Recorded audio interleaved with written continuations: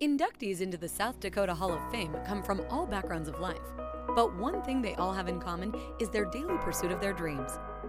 In this podcast, you will hear stories of the legacy of these inductees and how these dream chasers have impacted South Dakota in meaningful ways. We're talking with Ron Reed today, 2022 inductee into the South Dakota Hall of Fame. And Ron, I want to start talking today about your career was so varied. As you look back over the arc of all of the things you have worked on, what memories stand out to you? What are you proudest of? Well, I actually lived in two different worlds. I started out in the theater and had a total career in the theater. I ended up as head of the Department of Theater at the University of South Dakota, and then we gave birth to my daughter, Kathleen, who was severely handicapped. And so that kind of changed our life, to be honest, because at that time we started searching for opportunities for her. And everywhere that we went, they would do an examination and say, we will take a physical handicapped child, but we will not take a mentally handicapped child. And the advice was to put her in Redfield State Institution and just leave her there. And she was 2 years old, and we couldn't do that. So we start looking at other opportunities that were there and didn't find anything immediately. But we had success in the theater, and ultimately we had just dedicated the ground for building the new Performing Arts Center in Vermillion. And I got a call from Purdue University asking if I would take a chance at coming over there and being head of the department. And I said to them that the only reason I would leave South Dakota was there was a program there for Kathleen. They said, I think we have one. I said, well, in that case, I'll come for an interview. So I did. They offered the job to me, and then they took me to see a performance center that they had built, and it was a birth-to-death facility for individuals with disabilities. And the university's faculties are the ones who created it. They were using it as a teaching ground for their students. And so it was for all ages, and it was complete services on any aspect of having disability. So we were there for 3 years. And in the third year, I got a call from Ann Thompson first to see if I would return to South Dakota. And I said, no, I've got a great program here. I'm a tenured full prof at Purdue. What more could you ask for with a program that fits her perfectly? But she continued to try to persuade me with a couple more phone calls, and pretty soon I was getting calls from Governor Knight asking if I would consider coming to South Dakota. And we chatted. I returned to the state for retirement for Dr. Warren Emily for the theater. And he got wind that I was coming to the state, asked if I would meet with him. And so I told him I would.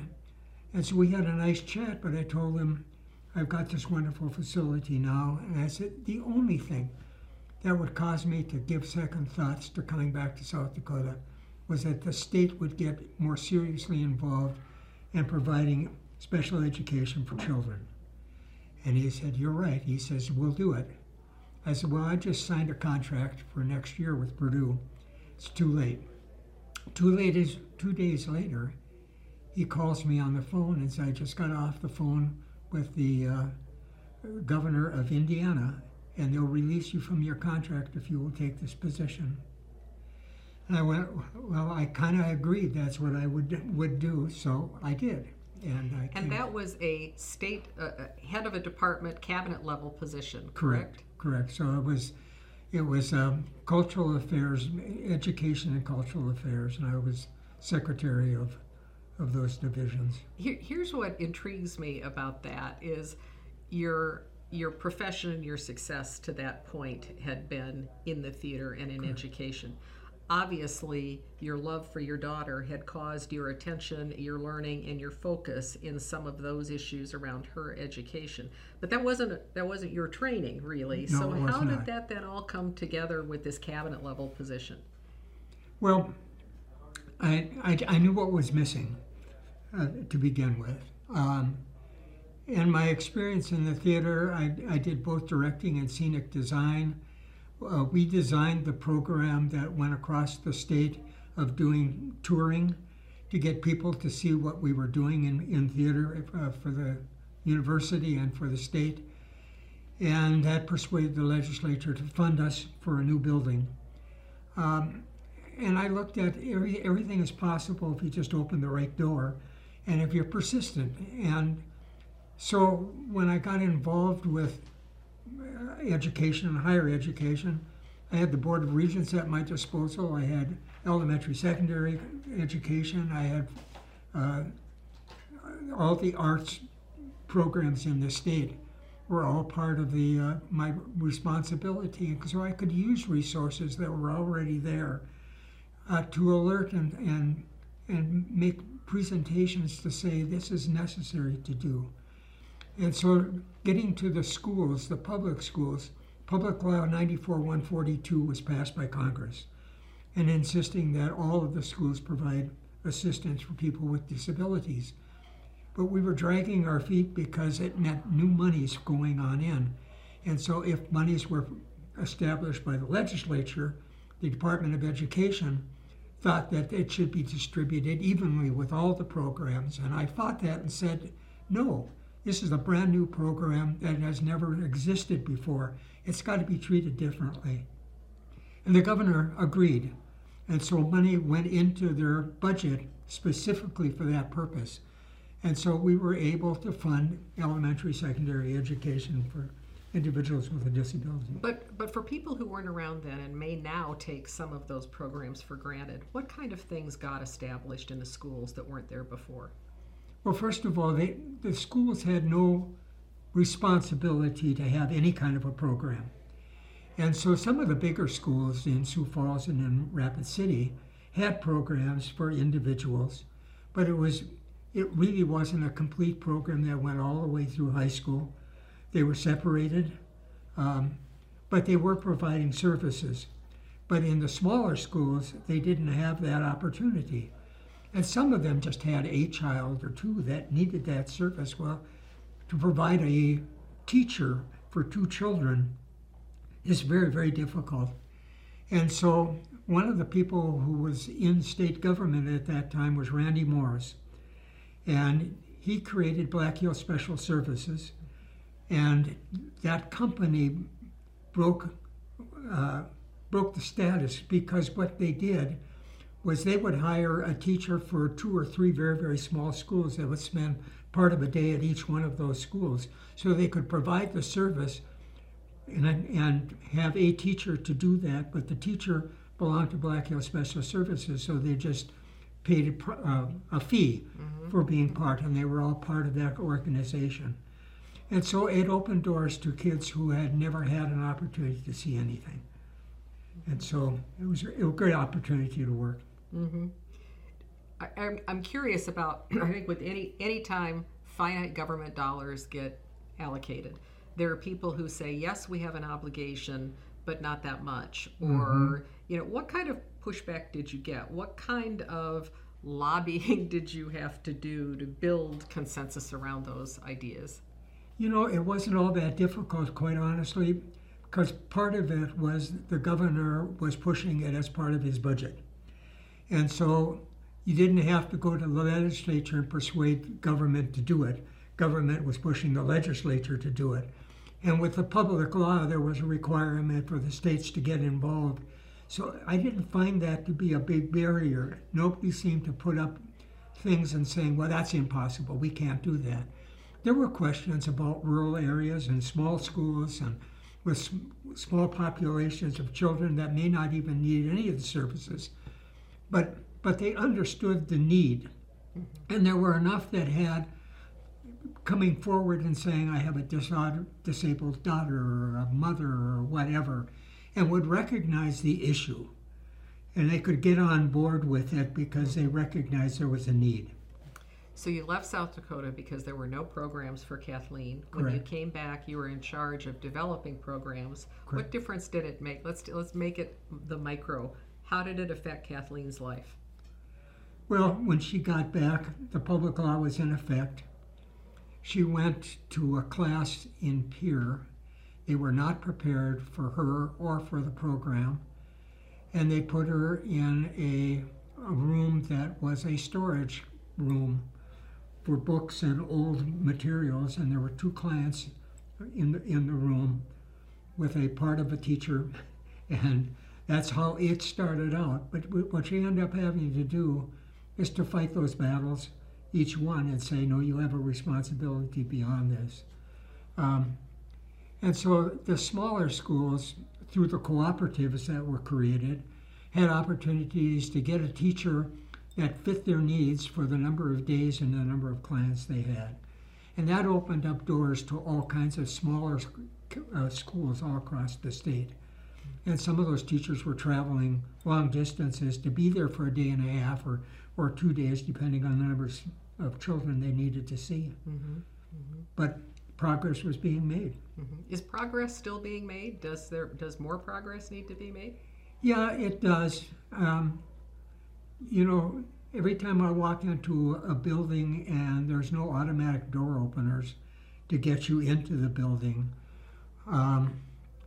it makes me stop and think. They'll have 3 steps going on in, but no access. And I don't care if it's McDonald's or if we're talking about a supermarket or a store. The big chain stores tend to accommodate that. But the smaller stores, the independent ones and so forth, say, well, they can get in. Well, when they're trying to open a door and you're in a wheelchair, just do it sometime and see what it's like. Mm-hmm. And so I've been an advocate, and I will call companies and so forth and say, I will bring you a wheelchair and a walker, and I defy you to get into your building. Well, a lot of them will just deny you even the opportunity to demonstrate the need. Oh, it's too expensive. And I go, did you ever price it out? Did you ever see what it really would cost you? Do you know how many people might use your facility if it was acceptable? So I wage a war. Mm-hmm. And you just have to continue to pursue it. Mm-hmm. But your point is a good one. This is not just an issue for differently abled people, but we have an aging population. The tail end of the baby boom is among us, so we have an aging When you see generation. A mother with a baby carriage or a stroller or something trying to get in a door and push that through the door, they need it just as bad. Yeah. And it will improve the access to their building, and more people will come. When you were telling the story about someone saying to you how much that will cost, they probably don't realize who they're talking to, in that you know what the laws are, but then you also, the next iteration of your career was to work a bit in construction and building, right. And you've been project superintendent of major building facilities, so you probably know those costs off the back of your head. But I'm curious how that next step was made in your life, how you got from Pierre to Rapid City and that next chapter of your life. Well, in Pierre, I recognized, because we were working with different agencies of government, the number of veterans coming back from Vietnam who were handicapped, and access to homes and places like that were very, very difficult. There were a lot of rental homes that they had steps going on in, the hallways were narrow, the bathrooms wouldn't fit them, and so on. So I started designing houses and building houses that met those requirements. And it was going very, very well, but then the economy went to hell. We had 18% inflation rates, and it just collapsed the business. So I went to work for Randy Morris and Black Hills Special Services. And did what there? And what were you doing there? Well, I had several programs that were under me at various times. I was representative into the schools. And then ultimately, we got a state contract for assistive technology for the state of South Dakota. And they shelled it out to Black Hills Special Services to run it. And I ran that program for 4 years before I retired. So it's a statewide assistive technology program that fits anybody. and it doesn't have to be severely handicapped, but an elderly person with arthritis that can't open a door because they can't grip around it, and all you have to do is change the knob for them, or put an extension on their key so that they can grip it and turn it. Or you commit them to, we had a client who was in Pierre and was in the hospital in Pierre that was totally handicapped, and he would put a straw in his mouth, and they would hold up an alphabet board, and he would point to it, and for them to talk to them as to what he needed. And our technicians hooked him up with an eye blink system that ran the computer. And then there was a screen on the wall, and he could print what he needed and so forth. And we came back a year later for a visit, and I visited him more than that, but came back with his system, and he had written his life history. And you're going, what a door that we have opened for him and for others and so forth. It really was wonderful. Yeah. So every one of those, is kind of like a blessing, and you get excited and you have more enthusiasm to go out and do more. As you are inducted now into the South Dakota Hall of Fame, and your life story remains, as people watch these clips over time, what are the kind of things and the lessons that you've worked with so many young people that you would like to be remembered for, or you would like them to remember from the experiences of your life? Well, first of all, it's amazing what you can accomplish if you don't care who gets the credit. And on each of the programs that I was involved in, whether it was the Community Health Center, the Black Hills, or YFS, Youth and Family Services, or the co-op, or whatever. I mean, if you get your heart into it and you're working with children and adults who are in need, it just makes you feel good. And that's really all you need to do. I mean, so just step up to the table and just don't watch it happen. Make yourself part of it. So every person who can make a contribution, it's amazing what you can accomplish. And you get a lot of people who will follow you. They don't want to be a leader, but they personally get on bag with you and try to make it happen. I think that is a wonderful legacy for you, Ron Reed. Well, thank you. Thank you for all you've done for the state of South Dakota. Thank you. And congratulations on being in the Hall of Fame. I'm honored. Thank you. Thank you. Thank you for listening. To learn more about the South Dakota Hall of Fame and these Dream Chasers, visit our website at www.sdexcellence.org and follow us on Facebook and Instagram.